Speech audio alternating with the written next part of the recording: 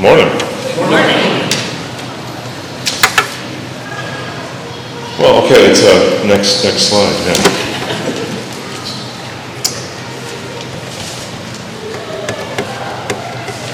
So let's go back. Yeah. So who are we? Maybe that's the title. I guess that is the title. Looks like it's the title of my sermon this morning. Next slide. So yeah, next slide.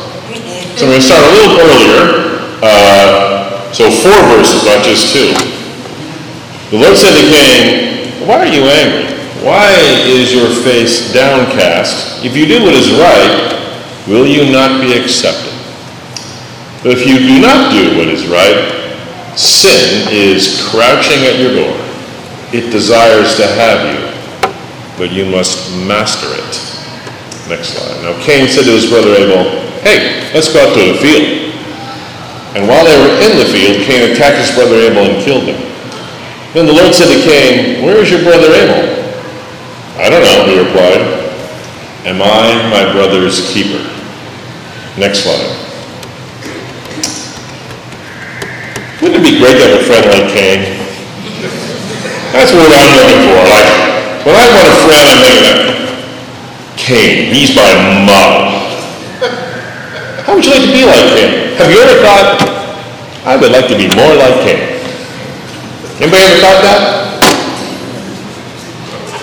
Some people get there though, don't they? How does that happen? Next slide. Yeah, so what strikes you about those 4 verses that we just read?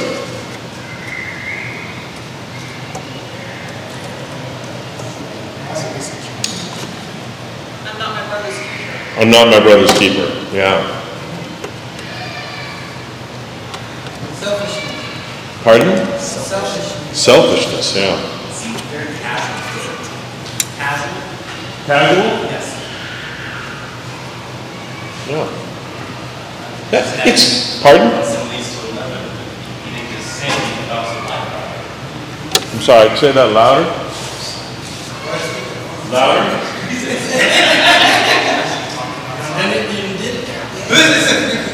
Sometimes sin leads to more sin, you know? Yeah, that's right. Yeah, it's progressive. We get used to it. Yeah. It becomes normalized. Yeah, he did one sin and then he used to cover that one. Yeah. Anything else? Next slide.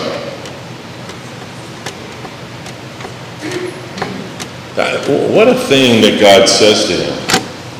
Sin isn't some inanimate thing. It actually is stalking us. Like some predator.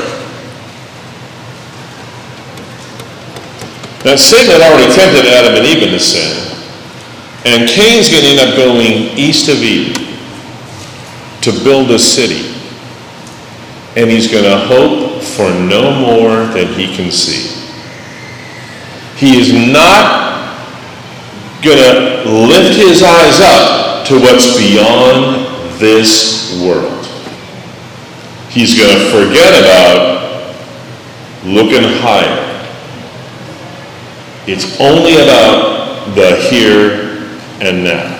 Next slide. So the Bible tells a story, a true story, that illumines what you and I are capable of doing.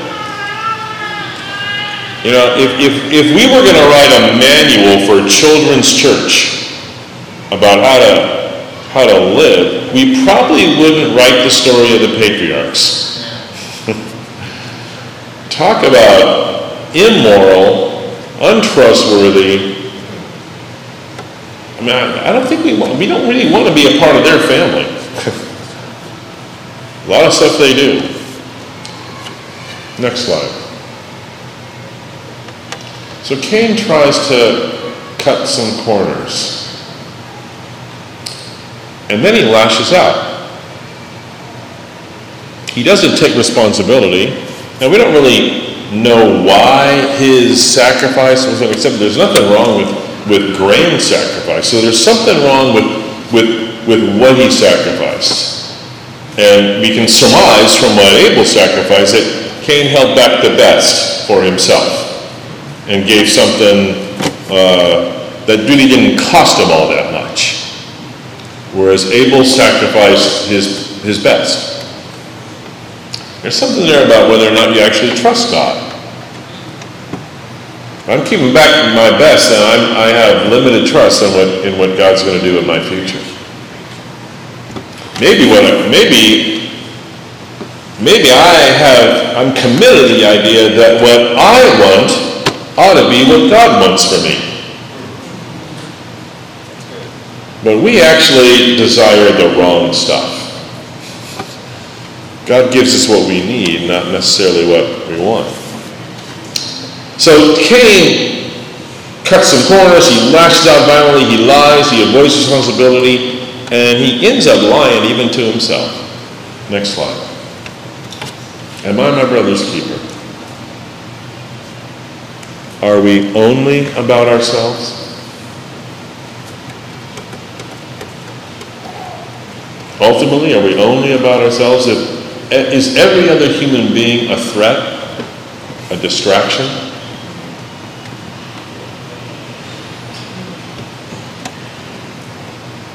We are approaching that spot in our culture, where every other human being is a threat, an impediment, a challenge to us getting what we desire. Next slide. And our sin shapes us. That's what we've already noted. So Augustine said, this is a beautiful phrase, two lines, be careful what you love, because we become subject to the things we love, and subjects cannot judge. We lose the ability to understand, to reason, to read, to be thoughtful. Next slide. So this is a story that says something about us that is revelatory about us and about our situation. So some of the background here, Satan is involved, and that word in Hebrew is shaitan, and the verb comes from the verb to accuse or to oppose. So you may know, remember in very early on the story of the angel blocking the way so Balaam's donkey can't go. That angel is called a Satan. Not that it's evil, but that he's opposing. So some words, that their meaning expands over time, and some words their meaning narrows over time. So the word Messiah originally meant anyone who comes as a Savior, but it's narrowed over time to be just the one person, Jesus. So Satan is a similar word like that. It means anyone who opposes, but over time it is narrowed to be the one figure. So Satan is the one who opposes or accuses. So there's a force outside of us that prompts us to evil, that is involved in chaos. But there's also our own desire. The scriptures represent that we have within us two desires. Did you watch cartoons when you were a kid? And you remember cartoons that there was like an evil you on one shoulder and a good you on the other? That's exactly what's going on here. So we have within us, the Bible says, argues, first century Jews thought this, early Christians thought this, we have an impulse for good and an impulse for evil. And they're both talking to us. And they're both us. We have both of us within us. That's why it's so confusing to be human sometimes. Right? I've done things that I think were pretty nice and kind and self-giving, and then the next second, I am Mr. Total Selfishness. How did that happen? Well, that's the way we're built. We're broken. And finally, the world, the culture, the environment around us, this is the third source of chaos. You might say of evil. Because we are influenced by our culture, heavily, obviously, by what we let in to our minds and hearts. Next slide. So this is a story that perhaps focuses less on Satan, however, but more on us. The first sin, Adam and Eve, Satan was directly involved in that one. This is the next story to illustrate it ain't just Satan. The brokenness is in us, or in us. The brokenness is in Cain himself, in you and me. Next slide. So first, who are we and what is our situation? Next slide. So, we are made human. And the word Adam is the word for human, Adam. And Adam, at creation, Adam and Eve, are perfectly human. They are human as God intended us to be. After the sin, the first sin, they're cast out of the garden, and they become subhuman. You and I live a subhuman existence. It's less than the true humanity God intended. Does that make sense? It's less than God. True humanity is Adam and Eve in the garden. Subhumanity is what all of us live. That's why Paul can call Jesus the second Adam. Amen. Jesus is Adam as he should have been. So not like us, he's like we were supposed to be, but we've lost that spot. So we are made for God, but we've lost our way. And that means we need rescue. We need help from outside, from above. Next slide. And sin. Well, originally we're perfectly human, but we've lost that station. Like I said, that's why Paul calls Jesus the second Adam. But you and me, we're fallen humanity. Next slide. So who are we? Next slide. Well, the dominant image in the Bible is that we are slaves. And we're slaves to three forces. First, Satan and his minions. But second, and here's the dominant one for this story, our own sin nature, our own desire. But third, also the culture shapes us. What we let into our minds and hearts, what we decide we want, what we need. Next slide. So focus on the sin within us. Next slide.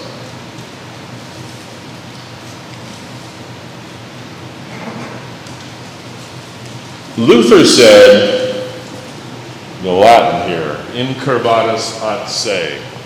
He said, what it means to be human is to be curved in upon ourselves. We can't escape the gravitational pull of our own selves.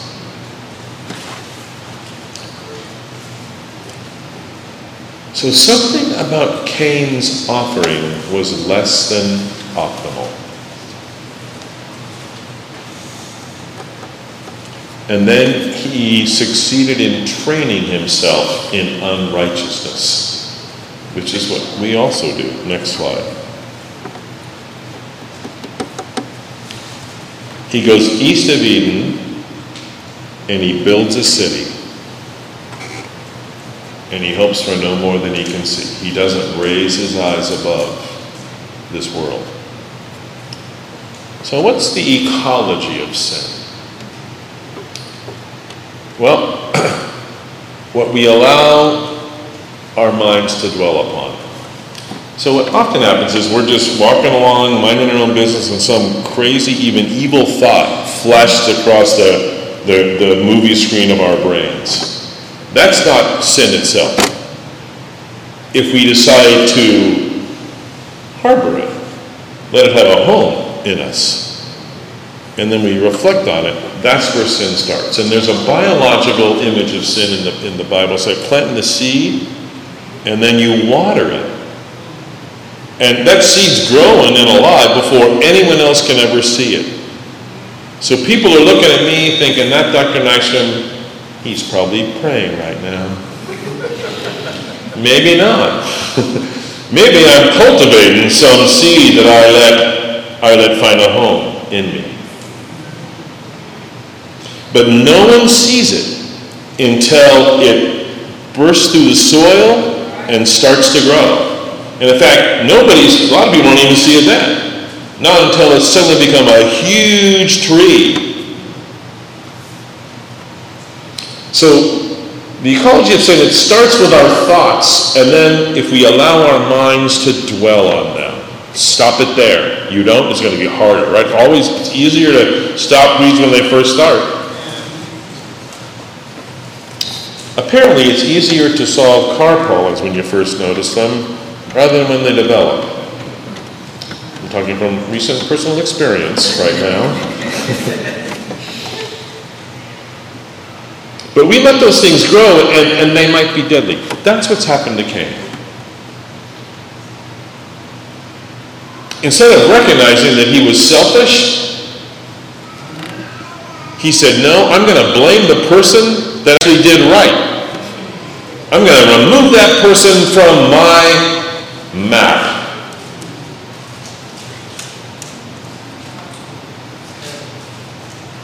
And then he was even lying to himself. I'm not really responsible for another person. I'm not even responsible for what I do. Next slide. See, what he can see is only himself. His eyes are not lifted up. If the eyes of our heart remain lifted up, then we remember that it's God who made us, and we remember we're part of a family. That we are connected and we need each other. As opposed to thinking that others around us are merely objects and impediments to what we want to do. Next slide. So once again, the biological nature of sin. We plant a seed, nobody even knows we've done it. If we let that thought captivate us, we think about it for more than a second, we planted that seed. And then maybe we water it, and then it develops roots and it starts to grow, and we have real trouble getting rid of it. We all know that. I can think of a couple patterns in my life that aren't very happy right now. That I need to do some gardening work. I need some Roundup. Huge amounts, dangerous amounts of pesticide and herbicide. Because it starts to grow. No one sees it. Next slide. So once again, Augustine said, be careful what you love, for we become subject to the things we love, and subjects cannot judge. Next slide. Okay, so I tried in the first part of the sermon here to articulate a little bit about the ecology, the experience that may have led Cain to be at that spot. But now, look at the other side. What are we built for? You know, God made us to be in relationship to God and with one another. We are built for that. Even our biology is built for that. Next slide. So, to be made for God, next slide. So Francis Fenelon was, he died, I think it was 1701. He was a French archbishop, but enormously kind. He turned his archbishop palace into a hospital for the sick and the poor. He wrote a tract advocating that girls should be educated the same as boys. This is like in the late 1600s, so like wacky ahead of his time.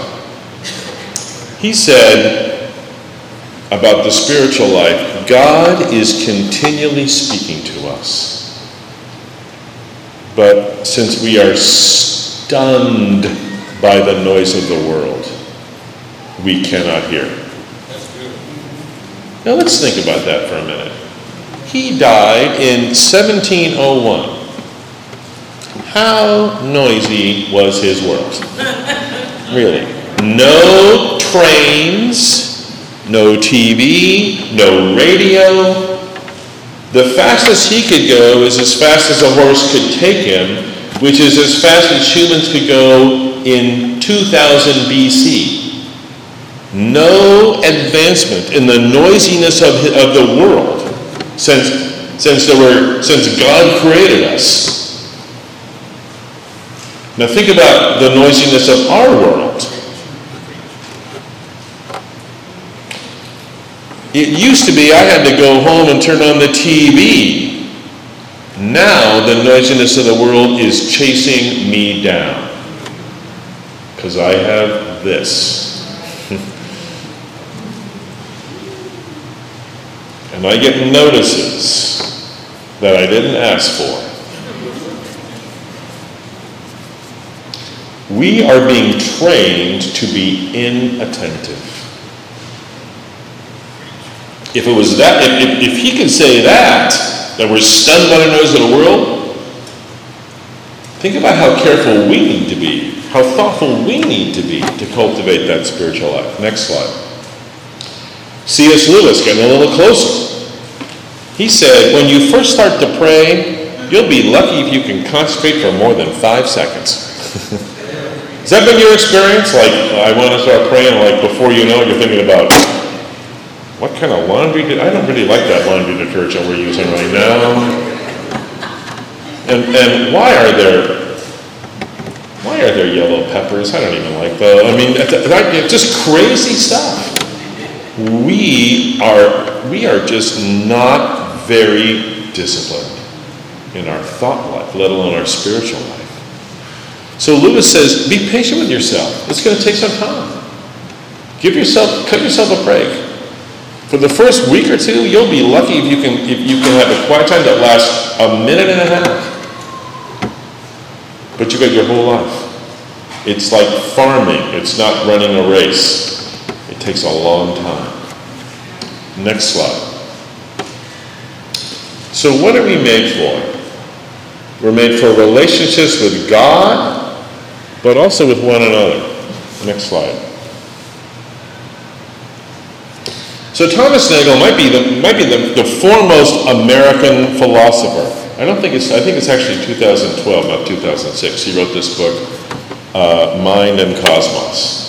Mr. Smarty Pants. He is, I think he has been the chairman or whatever of the International Atheist Society.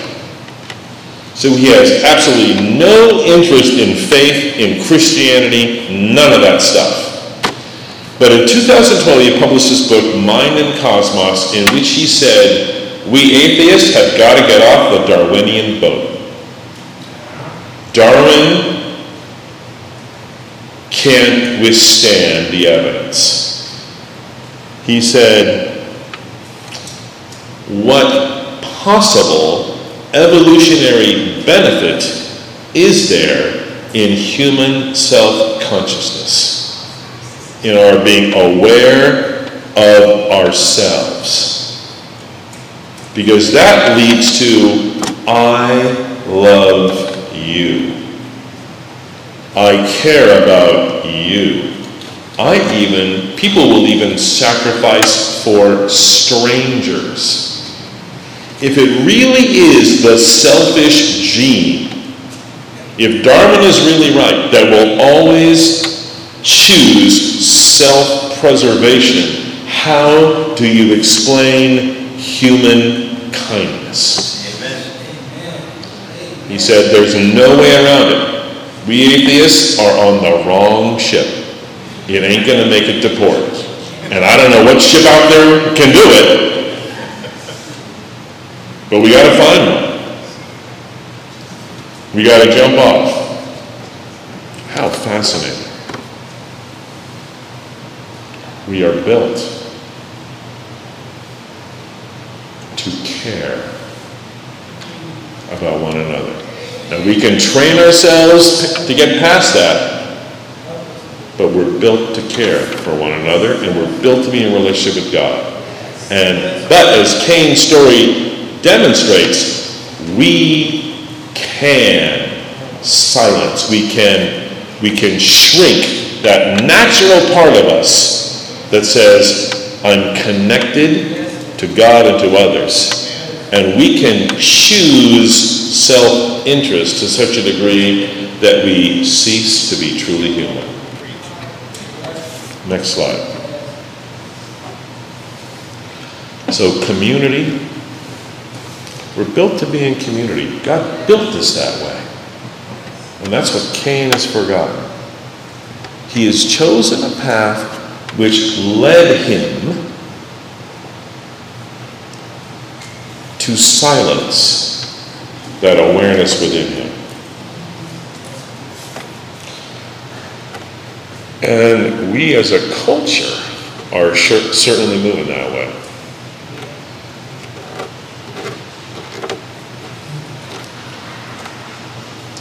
If the postmodern moment, more than a moment, that all we really know is how we experience the world. Maybe this is the simplest way to explain it. So I think this watch band is orange. That's the color I've always seen. When I've ever seen this color, I've called it orange.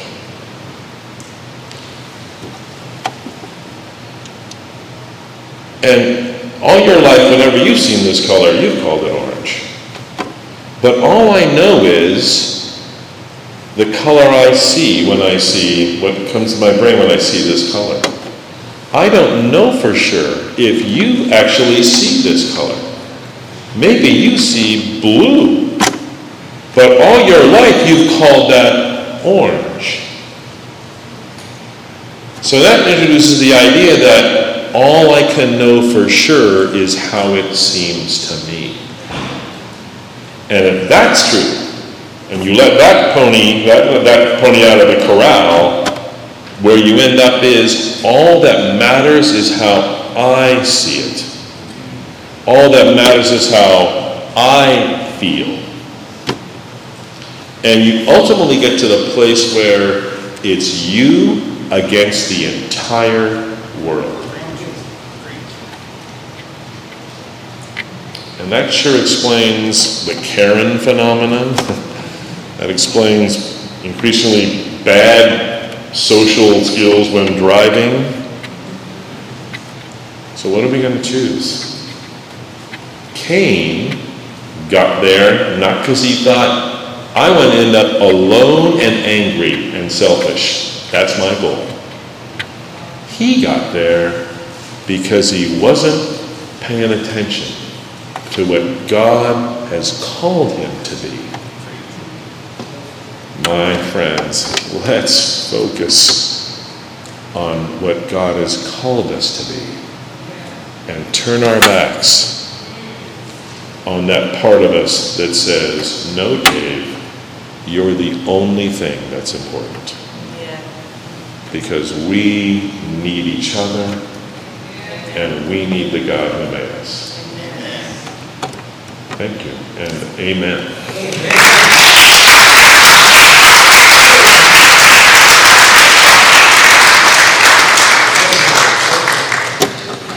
Amen. Thank you so much, Dr. Nystrom, for the word today. Oh boy, it's like we never seem to get all of our medical. I don't see Natalie. I don't see Drew. Where all the other medical Davis medical folks? Where's Drew? Isn't where? Oh, he's out. Yeah. No. Well, thank you, Matthew. Let's stand. We're going home. I see a McWilson sighting, and I'm going to ask that the doctor and the soon-to-be doctor come on up here. Come on, I need props. Come on, Doreen. Yeah, come on.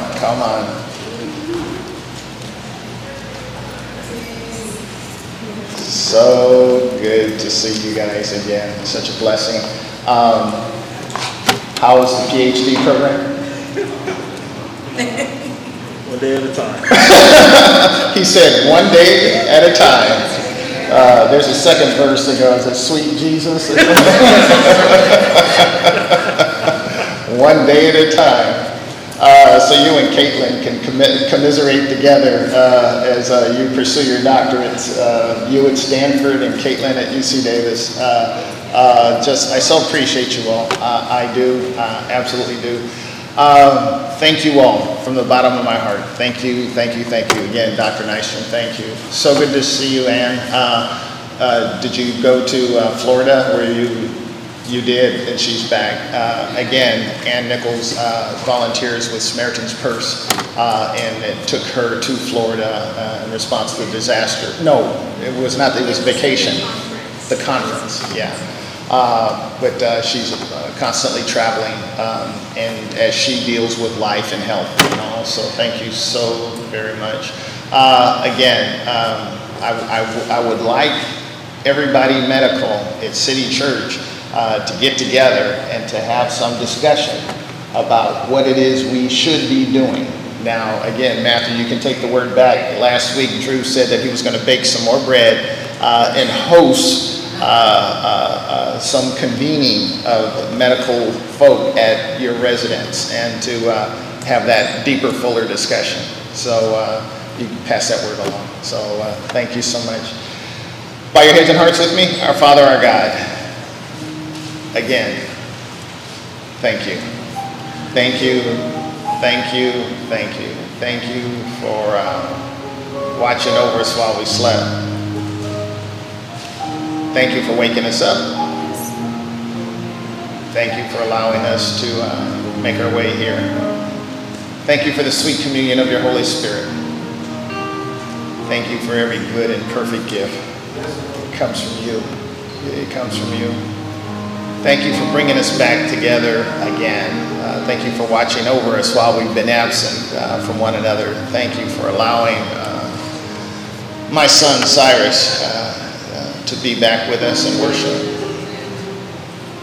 John and Ashley. Father, God, I just pray blessings on them.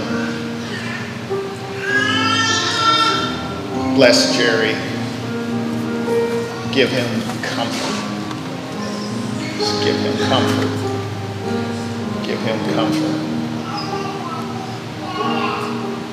Mold us and shape us into your image.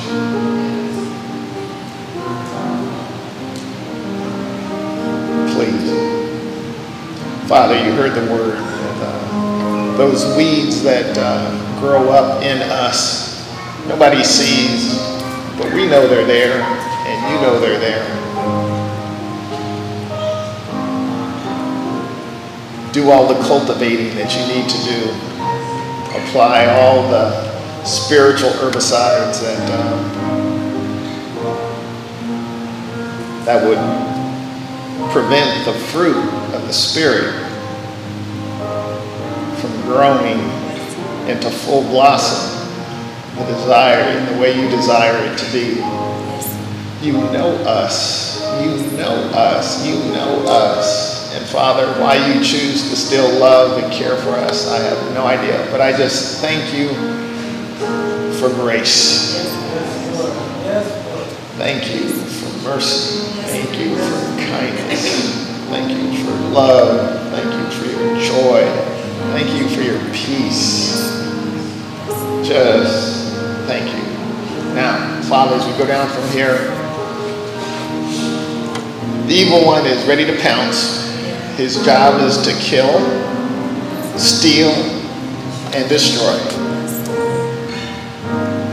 But greater are you that's in us than anything that's in the world. Yes, Lord. Yes, Lord. Thank you, Abba. Just thank you. Thank you. Thank you for all the women and men that call City Church, City Church. Thank you for the families that are represented here.